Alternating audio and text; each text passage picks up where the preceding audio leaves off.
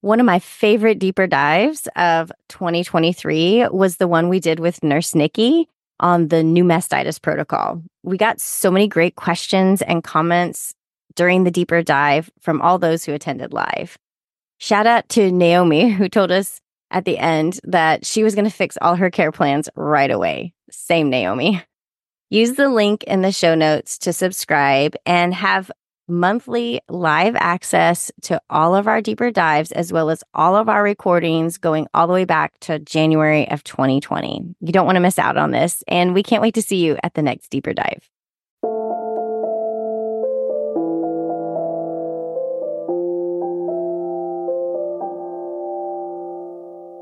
I'm Annie. And I'm Leah. And this is Lactation Business Coaching with Annie and Leah, where we talk about the smart way to create a compassionate and professional private practice. Let's dive in. Hi there, everybody. This is a special bonus Ask the Expert edition.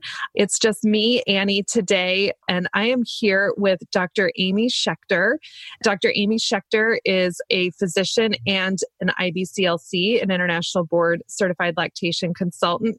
She is local to me here in the tri-state area, and I refer families to her.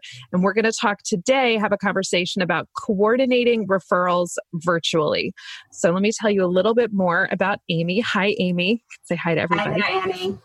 So Amy graduated from Brown University with a BS in psychology, an MS in medical science, and an MD.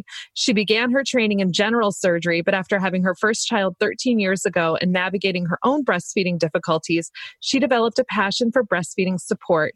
Dr. Schecter became a La Leche League leader, which is where she and I first met, and then shifted her career path to breastfeeding medicine in 2013.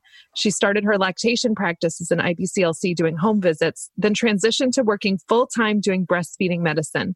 Dr. Schecter has a private practice in northern New Jersey where she specializes in the diagnosis and treatment of tethered oral tissues, including tongue tie, lip tie, and buccal ties.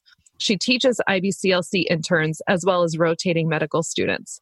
Dr. Schecter is an experienced mother of 4 who has successfully breastfed all of her children, including 3 with tongue ties. In her free time, she enjoys exploring and crafting with her children, baking and knitting. So hi, Amy. Thank you so much for coming on the Lactation Business Coaching podcast. Thank you so much for having me. It's great to see your face because you're a doctor that I refer many of my clients to. And we used to be La Leche League leaders together in Queens, which is so cool. And I have been so grateful for you having you there because I trust you. And as we've had to pivot to virtual, I know that you are really implementing best practices to keep families safe while still providing those clinical services. So I would love for you to tell the Lactation Business Coaching audience how you, in your medical practice, have you incorporated virtual care for families, both pre and post release? Sure. It's definitely been a difficult, challenging, I guess, transition. It wasn't, when we go into healthcare, we certainly don't expect to be doing all of this virtually. I think, the first thing in the back of my mind is always, is this something that can be done virtually? Is it absolutely necessary that I see them in person? And I think I've been surprised at just how much I can actually accomplish without having to see the patients directly in person. After my initial screening, which I'm sure everyone does, just, what's the reason that you would like to be seen? I usually can kind of guide them. I tell them what their options are. And if it's something I think we might be able to accomplish virtually, I suggest that to start. We need to be safe. We need to protect these babies, the families, and of course, all of us.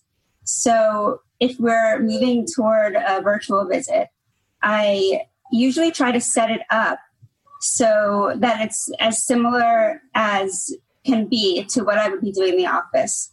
So I'd like to try to explain to the family how I generally function and try to mimic that as much as I can. So I will actually ask the parents to strip their baby down, just like I do in person, and set up a place where I can really fully examine their baby. So just as when I am seeing a patient in the office, I will actually have the parent place the baby down on a firm surface. I'll have them kind of walk around showing me the baby's kind of resting posture. How do they hold themselves? How are they most comfortable? If I notice something like the baby keeps turning to the left, I might ask the parents, can you walk around to the right and see what this baby does? Are they going to follow you? So you don't expect that developmentally with a newborn, but they can, in that case, maybe take their hands and gently reposition them so their head is straight up and they're again in that kind of a straight posture to start, and see what they do after that. See if they turn that way again. It's all these little subtle details that can really make a big difference with these tiny little babies. And when I start my visits, really the first thing I'm doing is I'm chatting with the parents and watching, getting information, is I'm really paying close attention to the baby's posture and how the parents seem most comfortable holding their baby. Is it, if I hand their baby to them in their left hand, are they going to immediately put their baby in their right? Little things like this. And you can get a little of that just by watching initially, but as they position their baby on a table and they move around and they try to keep straightening their baby, it's really important to be able to pick up these little subtleties. I will actually ask them to step right kind of with the baby's head at their eye level. And so I can get a good look straight from the back of the baby's head. Take a look at symmetry, asymmetries, anything that, looks like a source of tension. And then kind of from above, I'll take a look and I'll see what does their jaw look like? Do they seem tense? Do they seem relaxed? Just as a very, kind of general assessment to see how this baby is functioning. And I think at this point, it's really going to depend on what the presenting issues are. But I think this is where we have to really take the role of the teacher. And we are walking these parents through the exam that we would otherwise be doing. So I will be walking the parent through doing a suck exam. I'm going to explain, they might need you to really explain what is the anatomy of their finger first. Their finger pad is going to be going, their finger's going to go in the baby's mouth, and their finger pad needs to go up and press into the baby's palate, and so their fingernail is going to be down against the baby's tongue. And you need to kind of walk them through this. Have the parent suck on the baby's finger while the baby's laying on a flat surface with the parent standing behind the head, and have the parent feel and describe what's going on as the baby is sucking on their finger. You might be surprised at the detail you get, seeing the expression on the parent's face. And you want to obviously be watching this. So I'll actually have the parent doing a suck exam. And I'm often surprised by just what it is that they can describe. Sometimes they'll say, okay, it feels like they're nibbling, or it feels like something is rubbing against the tip of my fingernail. I can usually get a lot of information from this. And being that a large portion of my patients are really coming for tethered oral tissue issues, it's important that I can get a really good suck exam. And I try to give them a little analogy. I will explain that when this baby's sucking on their finger, it should be a lot like having a hot dog and a hot dog bun, and kind of explain to them they can hold that in their hands and tip over the hot dog. But if they're holding on to that bun, it's not going to fall out of their hands. And that baby's tongue is essentially like the bun, and your finger or the nipple would be the hot dog. And the baby needs to be able to get a grasp and a seal, and then create a vacuum to hold on to the finger or the nipple in order to suck properly. And so you're doing all of this while they're doing the suck exam, and then they're telling you what it feels like, and then you're interpreting that for them. Yeah. So I'm really, I'm walking through and I'm watching, how they're interacting with their baby too, which I think gives you a lot of information. So, going through this, getting their descriptors, it provides a lot of information. I want to know, is their baby's tongue holding onto your nail, or is it dropping away and losing contact? These are things in terms of knowing if there's an anatomic or functional problem that needs, to be addressed in a different way. I think at this point, once you feel like you've got a pretty good idea, of course, you're going to do an oral assessment as much as you possibly could by the camera. but keeping in mind that it's really the function that's most important in terms of the baby's breastfeeding ability. So at that point is when I usually would have, I'd evaluate the mother if she's got anything visual to see. Maybe she's got nipple damage or a fissure, or maybe she's worried about mastitis. But then I would take a look at mom before she starts to latch. And usually like to start by just observing, see what the parents are doing, see, how the breastfeeding parent is most comfortable latching the baby on. And, just like when you're in person, you've got to remember those kind of your skills observing and listening. And sometimes you'll have another family member or two in the background and see how that interaction is going.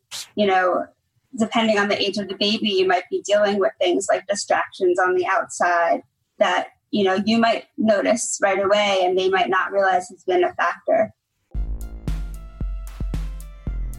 I'm going to take just a minute to tell you about Kathy's upcoming course. It is called Understanding Infant Reflux and Related Conditions in Lactation Practice. Early bird pricing is open now through May 16th, and which is the day, May 16th, when all of the course content is going to open. We've got 6 hours of recorded videos plus an additional 2 SERPs. So that's 8 LSERPs total for self-study work that Kathy is going to be grading and reviewing and giving you feedback on. So Kathy, you put your heart and soul into this course. I know all of the research that you did. What is one of the things that you're most excited about teaching learners in this course? Yeah, maybe we shouldn't pay any attention to occult blood in the stool. I've actually had a couple of moms on elimination diet because of a positive occult blood test in perfectly happy, healthy babies. And this makes really no sense at all. But that's one of the little take-home messages. There are many. It's filled with nuggets and gems like that. Every second of this training is going to give you things that you're going to be able to use in your private practice. So definitely sign up for that. You'll have, once you're in, you're going to have all the way until May of next year to get through this content because it's stuff that you're going to want to watch and rewatch again. So we're so excited that Kathy put this course together for us.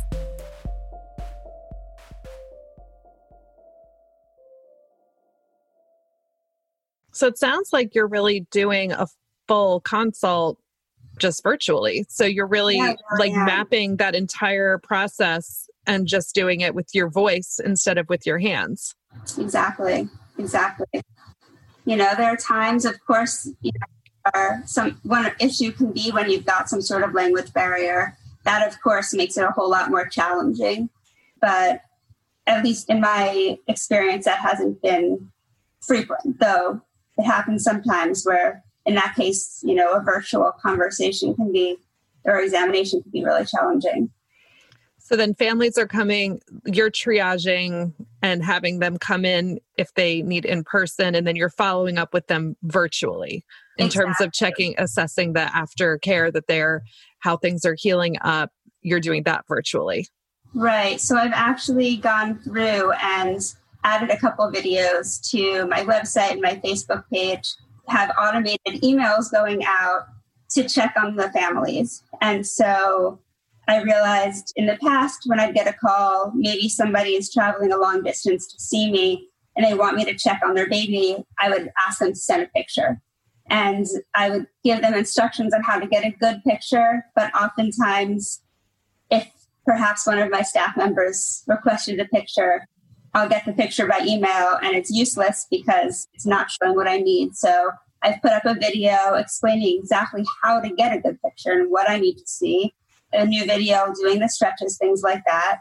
And so my families now get an automatic message 1 week out from the procedure if they came in for a tongue tie. And it gives a link to the video. It tells them what I need to see and evaluate what's going on. And so I get that picture. And, it also makes sense in terms of time because I have that before I get on the phone to talk to them and follow up. And if they send me a picture that's not what I need, I'll email back, remind them to look at the video, follow the instructions. usually very quickly I get a new picture to evaluate, and then I call the family to review what's going on. And it's actually working very well. That's great. We're going to make sure we put links in the show notes so people can see those videos too, because it really helps to have things to show people to get, especially when we're working collaboratively with doctors like you in helping these families. So we are, and thinking in what's going on right now and just doing all these virtual visits, and certain things are, require in-person care, such as the actual treatment of a tongue tie cannot be done virtually. We're not going to talk anybody through how to do that at home. So at some point, there are some things where these families are going to have to leave their house and see a doctor. And I think some of us are having some worries about, if I recommend to a family that they should see a doctor in person, am I doing the wrong thing by telling them they should go to a doctor? How do I know when it's the right time to make a referral and when I should not make a referral? I think we're all really wanting to be doing the right thing for families, and also making sure that we are not encouraging people to go beyond what they should be doing for their own safety. So what advice would you have for us about how we're managing these referrals that might end up being in person? Like, what should we be recommending to them?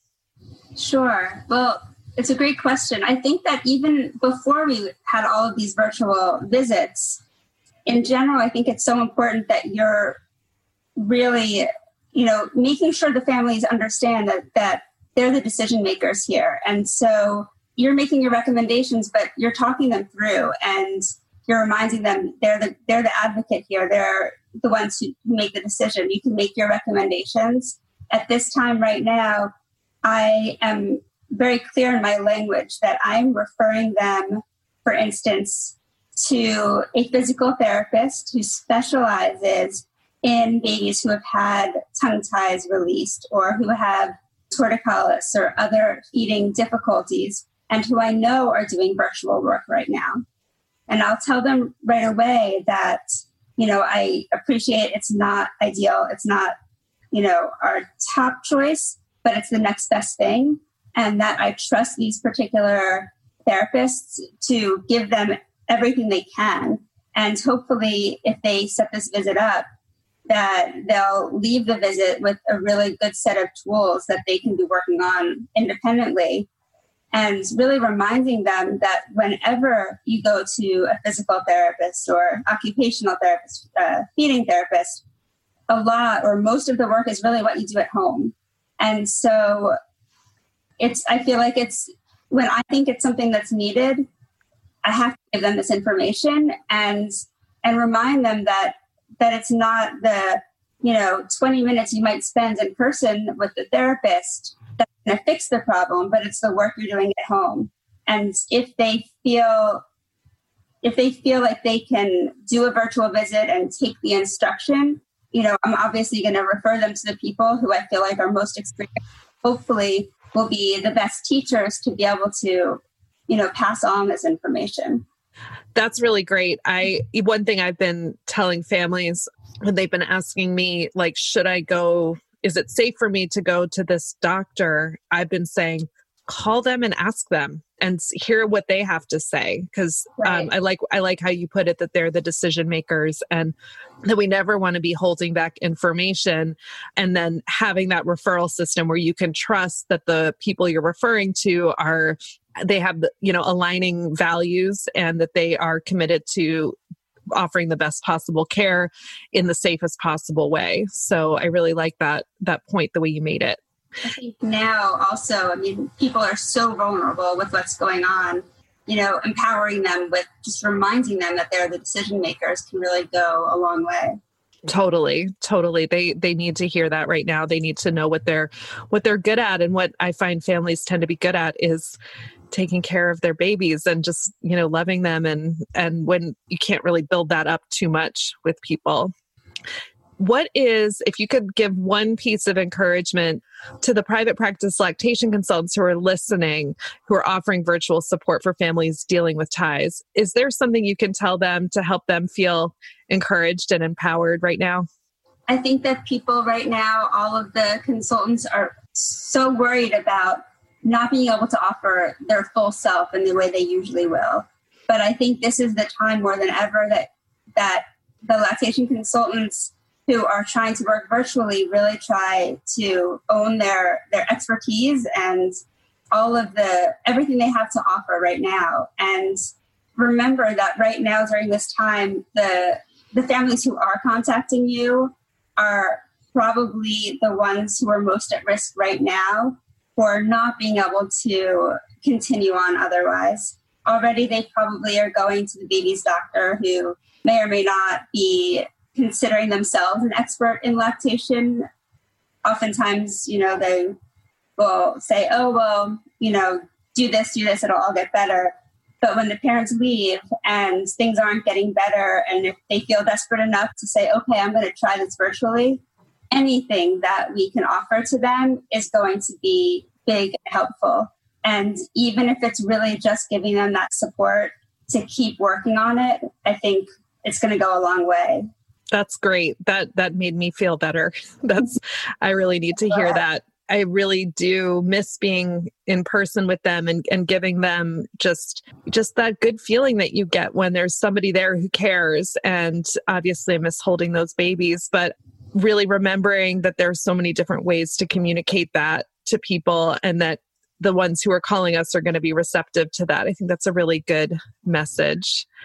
Thank you so much for answering these questions for us and just talking with us about your process, and for being a referral source for families, and especially for how you are training new lactation consultants. And I've spoken to a lot of them that have been working with you and just love the experience, and the families love what you have to offer and look forward to being able to give that full service again. But for now, you're doing great work, and thank you for helping us do better at what we do. And if you want to learn more about what Dr. Schecter is doing and get some of her resources, you can go to her website, which is breastfeedingmedicinenj.com. And we'll put those links in the show notes so that you can keep learning from her. And until next time, I'm Annie, and this is Lactation Business Coaching. Head over to patreon.com/lactation business coaching to join our community and help us continue to provide these free podcasts that hopefully are making your private practice better. Take care, everybody. Bye. Want to continue the conversation? Join our community and connect with other private practice lactation consultants just like you. We offer support and exclusive member-only content designed to help you create a compassionate and professional private practice. We're all in this together at patreon.com/lactation business coaching. And if you enjoyed today's episode, leave us a review and share it with a friend. Be sure to hit that subscribe button so you never miss an episode.